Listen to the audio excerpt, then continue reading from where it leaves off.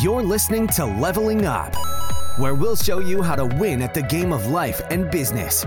It's time to power up your skills through life gamification with your host, Eric Siu. All right, everyone. Today we got Dennis Phua, who's the CEO of Copper.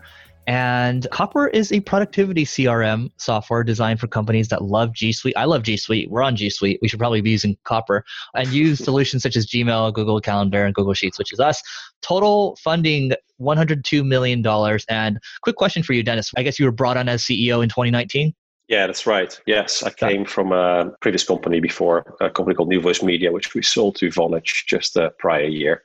That's awesome. So yeah, tell us a little bit about you, kind of what your story is, and then we'll jump into, Copper and all the cool things. Yeah, absolutely. Thanks for having me on. So I guess I'm still writing this story, but I am a guy that's worked and lived in 6 different countries, mainly continental Europe, and as of about 3 years now in the US. This is a third time CEO. I guess I'm starting to make a career of coming into companies and helping them scale when there is some sort of an initial product market fit and the teams are kind of figuring out how you take that to market, particularly internationally. And I'm trying to make a decent living doing that. I love that. I want to dive in on that in a little bit because literally the last person I talked to was the CEO of Yesware, but he was kind of homegrown. Yeah. So Copper, can you talk to us a little more about, I think it's unique because you're focusing on G Suite. I think it makes a lot of sense. So this is 2 questions. How is the CRM different and how do you guys charge? So fundamentally, the CRM is different because we focus on the user, the end user, and not the company. If you want to make it really simple, there's a longer story there where we feel that CRMs have focused too much at increasing the visibility at the company level and sacrificing individual productivity at the user level. And so what we have done is we flipped it on its head and say, what we are going to make sure is that users actually love to use the system. I mean, when's the last time you heard, I love to use my CRM, right? And so we focus on the user, apply modern application building, UX and UI techniques to make that a delightful experience. That drives adoption up really high, and that drives a whole sequence of positive reinforcing events. So that's first and foremost. How do we charge? We charge per user per month basis. Really pretty straightforward SaaS models. We have 3 tiers, and those tiers unlock different levels of functionality.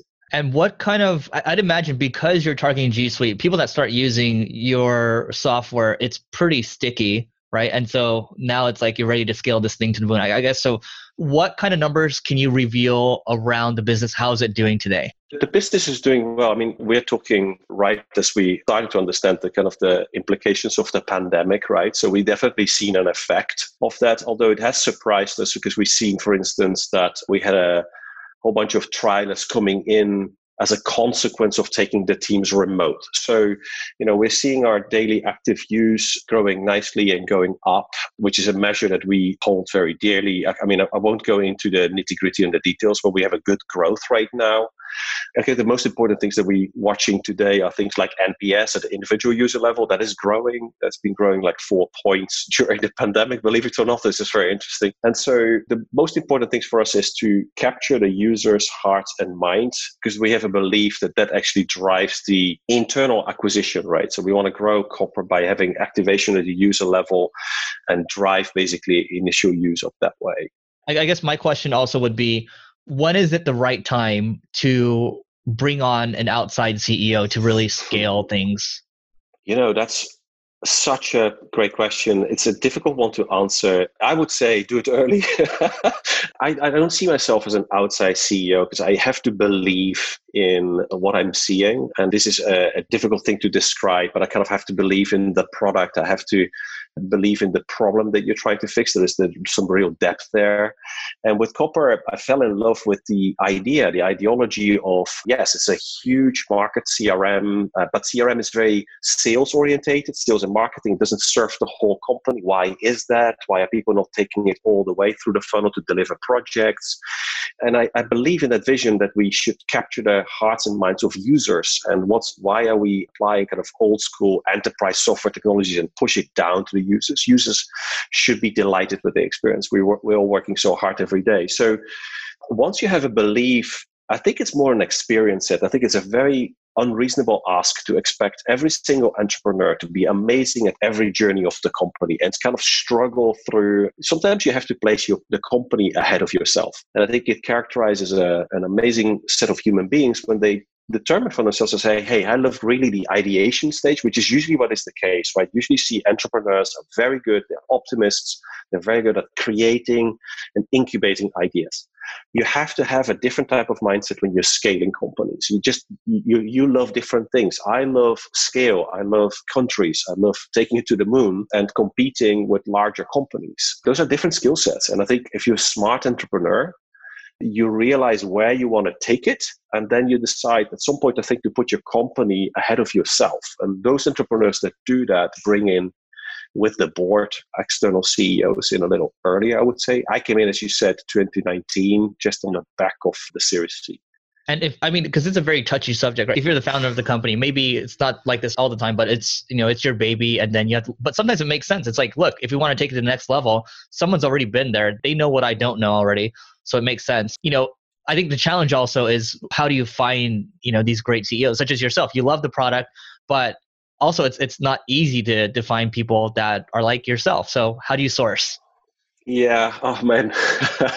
So I think you're right. Especially, I'm talking as the person coming in. That, trust me, I'm qualifying the founder and the team and the board and the company as much as anything, as much as you believe. But I'm sure if you're coming in, this is the third time for me now, as you have a founder, you're basically hired as a CEO, although these interviews are quite comical at times. But I think you have to it comes down to trust, right? Because once you understand that there's a skill set, there's an experience, say that you're looking for somebody that's successfully gone through exits, as a marker of completion of some sort, then it comes down to trust, because the relationship that you have between those people is a bit like a business partner, really, if it's a good one. So you almost should look at it as you're recruiting your founder team. When you go back pre-Series A, when you're maybe doing seed, you're thinking, what's this founding team look like? It's that type of mindset. But then alongside with some experience that you can't be operationally involved anymore. And so you actually need somebody that's very strong, that keeps you at check well. And so they say, hey, I really love your opinion.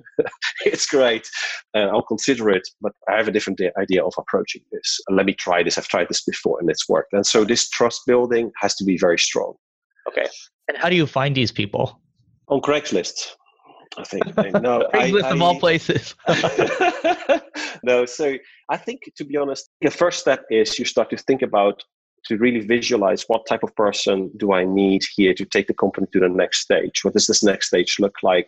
What type of skills and traits am I looking for that I don't enjoy doing as a founder, or I'm actually never going to be good at, or it's taking too long, I'm stealing the company of valuable time, because time is everything here. So once you have that picture really locked in your head, I think then your network, particularly your investors, kind of the advisors, should be helpful in identifying a good network. Sometimes you can run a formal search if you have a trusted firms. And then I guess, unfortunately, you go through it like any other hire, like you would hire a CMO. It then becomes quite robotic until you eventually find this person, you develop a relationship, and then you find yourself, or pre the pandemic, we used to have coffees and things like that. But now I don't know how to do it. But that's how it went with me. So I got approached. It was through the board. There was a recruiter involved, and one thing led to another. Got it. Pretty quickly. And last question on this, because we don't get many people. Again, it's rare to be able to get the insight that I'm getting from you right now. So you came on, and what do you think went right in terms of onboarding you? What would be some practical tips you would have for people that are looking to do something like this? A lot went right, actually. A lot went right. I think I was able to do what I wanted to do really quickly. And what I mean with that is into the company on my own. It's a very important thing, because this is not something where, say, you hire a CMO or a CCO, and then there's this kind of some sort of onboarding period or something. You don't really onboard the new CEO. And so what was great is that I was able to just get into the company. And there was a all-hands meeting where the outgoing founder CEO had said goodbye to. I attended that meeting. That was a few weeks before. There were Q&As, and I was able to jump in and step into the Q&A. So the folks had an idea, this is this dude that I've been looking at on LinkedIn, looks like a decent human being, this is great. And then there was the weekend after, I basically joined on a Monday, I showed up, and it was my company.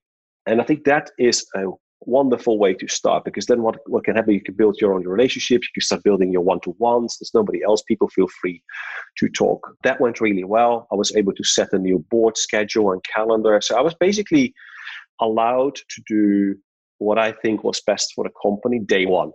So it sounds like it was a clean cut and then boom, it's like, hey, I'm in charge now. So the co-founders are no longer involved or? Not operationally, but they are absolutely involved and actually speak with them very, very frequently, in particular John Lee. And so, but think more about strategy, sharing ideas or thoughts, or sometimes there's a lot of context involved. You know, you'd see, hey, why was X, Y, Z done that way? You know, it's very interesting to know why certain things have happened. And, you know, it's wonderful that you're able to rely on people like that. And it's obviously you have the board as well. Love it. So I do want to talk about, how culture and growing relationships during COVID ultimately helps make the team stronger. So what can you speak to around that? What have you done there? Oh, I'm learning so much there. It's very interesting. So we had a company culture that actually involved getting quite a lot of people into the office, believe it or not. In San Francisco, we have an office on Howard Street, a great office, wonderful, all the amenities. And people, it was great vibe in the office. And it was the first time that I had actually run a company that was so office dependent, if you like. But then one of the first things I started doing is building a team out in Toronto. That's why you kind of met Carrie earlier. And luckily, that actually helped us well before the pandemic to understand and learn what's involved with dealing with colleagues in other time zones, making sure that we use other systems well. And I don't mean just conferencing, I mean using writing as long-form writing to document decisions, using OKRs in a way that basically engenders the whole company. And so there's a couple of things that we've been able to amplify. We're doing every Friday, we have an all-company playback, so the whole company just kind of dials in. That used to be an all-hands meeting. Now everybody dials in. It's half an hour, and we review the whole company, which is basically from the KPIs through to the OKRs. And if there's a board update, I share the board pack with the team. Then I'll talk about the board pack. And so what we're learning is that productivity is very high. It's actually, for some of us, it feels like it's high. I'm not so sure that it is high. I think we all have more visibility of what's happening now because everything is kind of like sort of in your face. But so we introduce things like we just come off an extra day off this Tuesday, and the Canadian team had a day off the week before because we actually feel we are driving our teams very hard, and it's difficult to delineate between your home situations and your work situations now for people. So we decompressed a little bit this month. So some things around that, basically health, mental health, and helping people to find and strike a good balance, because the productivity is very, very solid. And the rest is a lot of communication. We're using the usual tools, but I think more importantly is there's a lot of unsolicited communication and humor now that we're encouraging. I am prolific at that. I do things, I think it's funny. I do that, some things on Slack of things that I read, and I do these desk drive-bys on Slack and say, hey, how are you doing? Try to replicate spontaneity, because I feel that that's the bit that is really missing with this remote and distributed. It all becomes very quickly about work. Hey, how are you doing? Where's that thing that you promised me yesterday? And I think as leaders, we maybe need to dial the proactivity of, hey, I'm genuinely interested in having a conversation with you about nothing today. So I'm trying to do that myself as much as I can.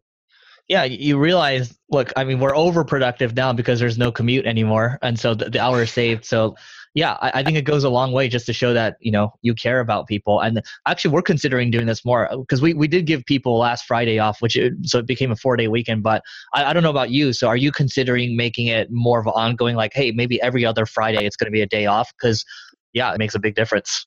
I love that train of thought. I actually had a conversation with our HR leader yesterday where I said, hey, what is the feedback that you got? How did you feel with the foot? And everybody was sharing their stories. It felt like a little holiday because the weather was great and everybody was excited. So I do think, I would say, hey, what can we come up with? Maybe can we target some of these weekends and extend them? What is a good strategy? So I asked her exactly this, because I do think it shouldn't be a one-off and done.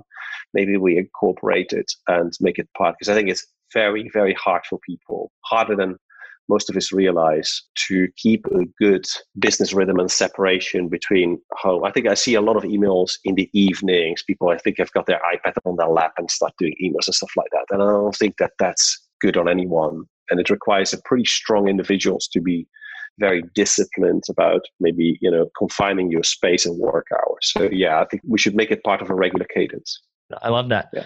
What are you guys going to do with the office? Think you're going to keep paying rent on it? So, I've tried to educate myself on the schools of thought of fully distributed teams, and I'm reading the usual stuff. I read the books, and I actually thought they were all bad, really bad. I feel that they're basically presenting one dogma against another dogma, and I think that I'd like to approach it a little bit more thoughtfully and say, hey, there's a ton of stuff that we're learning here. I mean, honestly, a ton. I mean, the amount of, I particularly love how the team is using things like Confluence tools to write internal blog posts every Friday, and people can respond, and it's a far better update than the other stuff that we've seen before. And it actually cuts down on a lot of chatter because everybody has context. That stuff I want to bottle up, and we should do that in whatever it is. But there's also people that are struggling. They live in cities. They don't have the luxury to have a separate office environment in their home because that's their bedroom. Right. Some people even have a Peloton in the same room where they're doing the conferences. So, and we need to think about that, right? So I feel that despite it's basically claimed that it's harder to do, I do think you have to have a few nexus, not an HQ, but you should have center of gravities. Maybe I'm thinking about it on a time zone basis for Copper. So we have a West Coast hub, San Francisco. I think we'll scale that down. We don't need to basically make that as big for everyone that's in San Francisco. We have an East Coast hub in Toronto. We'll have a GMT hub in the UK. And those become the areas where team kind of gravitate and they figure it out how they want to use that place. Yeah. That's, I think, where we'll end up. It's basically not a one size fits all. It's like, hey, like adapt for your company. That's right. And you need to think to make it appropriate for your own company and company culture. We are very social creatures at Copper. We like to do family style picnics. We do sort of family based events. We like that. We just actually genuinely, believe it or not, like to hang out together. And so for us, it fits that we have some sort of a social interaction as part of our culture. Others might think differently, and then that's cool. But I think you need to make that part of your identity. Makes a lot of sense. One thing I want to touch upon before we hit the rapid fire questions. You talk about long form writing. A lot of people, at least in the Twitter sphere, the entrepreneurs that you see, Basecamp, it's a writing culture. Amazon is a writing culture as well. How did you build that long form writing culture into your company? Because I'm going to assume that once you try to roll something like that out, there's going to be resistance because some people don't like to write. But I think it's uber important because it's communication. So yeah, listen, I think we're still in the process of, I would say, 100% adoption through compliance. And I want to be thoughtful with that for exactly the reason that you just said. Some people don't like to write and some people don't like to read, frankly. And so I did it very early. I started doing it myself from the first week. I started writing a long form email, like say a page and a half, to the whole company and say, this is how my week has been. And I did that as I was coming in as a CEO to kind of give him an insight that I also was a human being and I had feelings and things like that. And so give him a different type of perspective on things. And I saw that it engaged the introverts more. So where the playbacks and the company updates actually favor extroverts. And they should allow, because I have a question I want to ask you about this. That's the environment that they thrive in. That actually doesn't help introverts. And I got a ton of questions from engineering teams. Every single email that I would send, I would have an engineer ask a really thoughtful question. I said, well, this is interesting. You never asked me questions during the playbacks. And so I started just basically persevering with that. And I never missed a beat. Every Friday or Saturday, depending on when I have time, I write an email. What started to happen with the pandemic, and we started to use Confluence more. And so I think a lot of the leaders started adopting this philosophy and saying, I'm going to write a blog post about product every week. Okay, awesome. There's a growth. We've got our head of growth, Eugen. He drives a blog about the growth experiments that the team has done. And so what started to happen organically. And then the team started to give him the leaders feedback, said, I love this. I love these blog posts. And so it became this kind of... These are, just to be clear, Dennis, these are internal blog posts, just like an internal wiki? Okay, got it. Yeah, internal. At some point, I think we can expose some of this stuff because it's actually really good. But for now, it's just purely meant to inform and provide context and say, this is how the week has been, this is what we're doing. And so I am actually trying not to enforce it. I'm not asking a single leader to do that. The leaders do send email updates to each other, long form, before on Friday. But I'm trying not to make it kind of like a law. Because I think you have to have some sort of intrinsic motivation to do it, to be consistent with it. Because otherwise it becomes like, hey, it's Friday, it's 2:00, I haven't seen your blog yet, what's going on? And they become a little hollow. Makes sense. Yeah, I love that. I think it's slow adoption, not trying to force it. Okay, that makes a lot of sense. All right, rapid fire questions. What's working for Copper right now in terms of growth? A lot, actually. We scaled our spend down, and actually we're seeing that our trials, net new trials, are holding up really nice. So the kind of the organic acquisition, people are able to find us, and the trial to paid conversion is actually working really well. We're seeing a conversion uptick at the moment. So I'm happy with that. Got it. Okay. I'm assuming, a lot of people will probably find you in the Chrome store, the App Store. Yes, but I also think that people are starting to look at this association that you started the conversation with, this kind of like productivity and collaboration CRM. They're starting to look at this, hey, how do I keep my team on track and organize ourselves around relationships and customer? They're kind of moving away from the tools into something a little bit more organized, and they think, I need a CRM, and then they somehow find us. And that's starting to become increasingly more the narrative, which I'm excited about. That's awesome. How about your favorite business tool that's not called Copper? I am addicted to a tool called Bear. Do you know it? The note-taking app, right? Yeah, absolutely love it. It's amazing. Okay. What do you use it for? Is it your to-do? My life. I start my blog posts on that. I can start on my laptop and finish it on my iPad. I do my to-do list, my thoughts, everything. I think it's an amazing, amazing product. Final question for me. What are some publications or podcasts that you would recommend for people? Well, publications, I read quite a lot. I actually prefer to read books myself nowadays, given the current situation that we're in. But if I have one recommendation, I would have my book that stuck with me is a book from Malcolm Gladwell. It's called Talking to Strangers, which I think is really wonderful for your listeners to consider. It applies to business as well in some way, because it is about people.